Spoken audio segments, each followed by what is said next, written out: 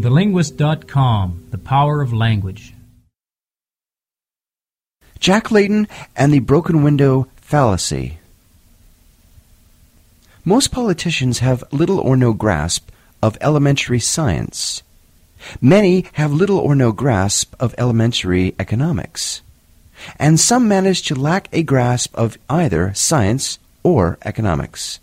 Case in point, Jack Layton.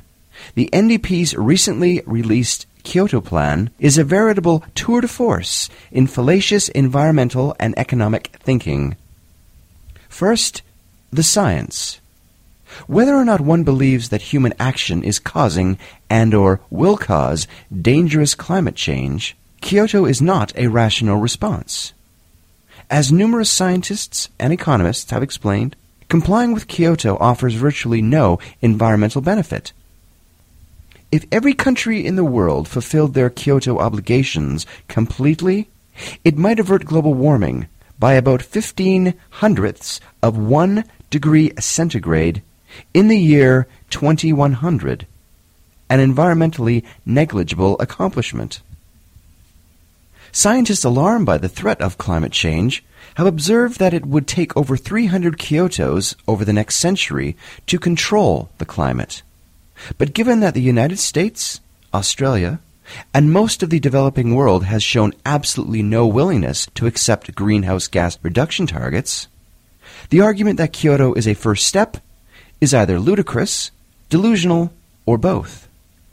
At the same time, most non-governmental economic estimates of the cost of compliance with Kyoto suggest a loss of around 4% of Canada's gross domestic product in every year beyond 2010, which takes us to the economics.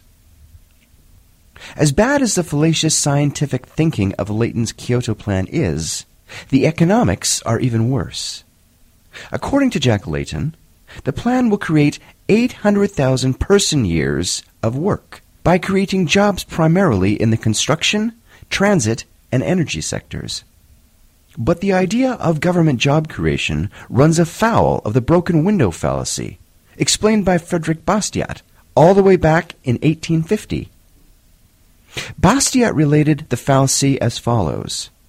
Imagine some shopkeepers get their windows broken by a rock-throwing child.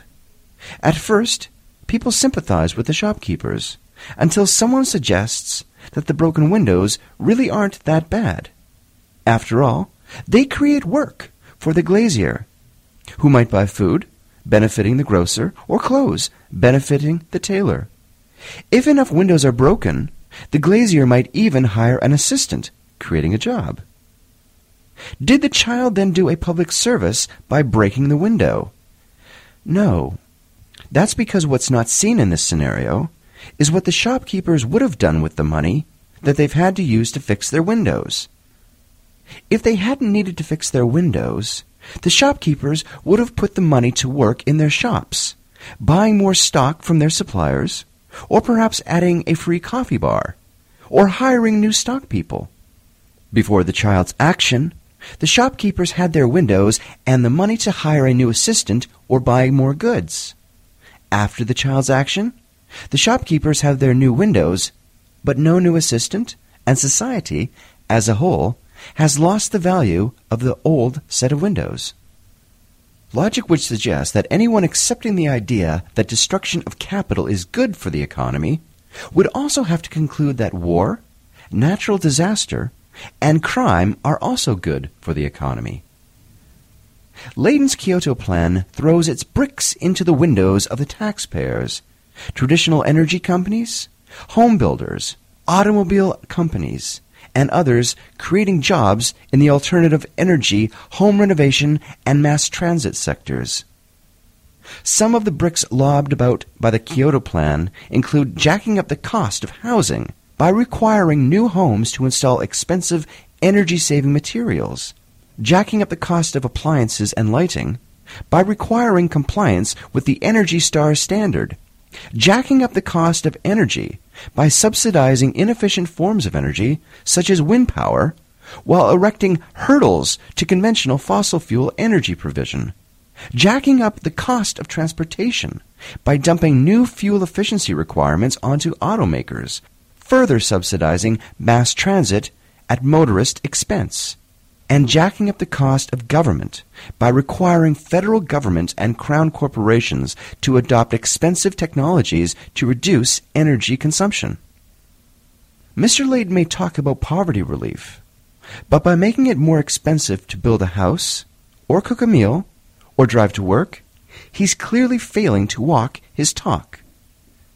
At the end of the day, the NDP's Kyoto Plan would impose higher costs across the Canadian economy for no environmental benefit. One hopes that Mr. Layton is unable to infect the delicate minority Liberal government with the fallacious reasoning in his Kyoto Plan, or will be living with broken windows for some time to come. TheLinguist.com, The Power of Language.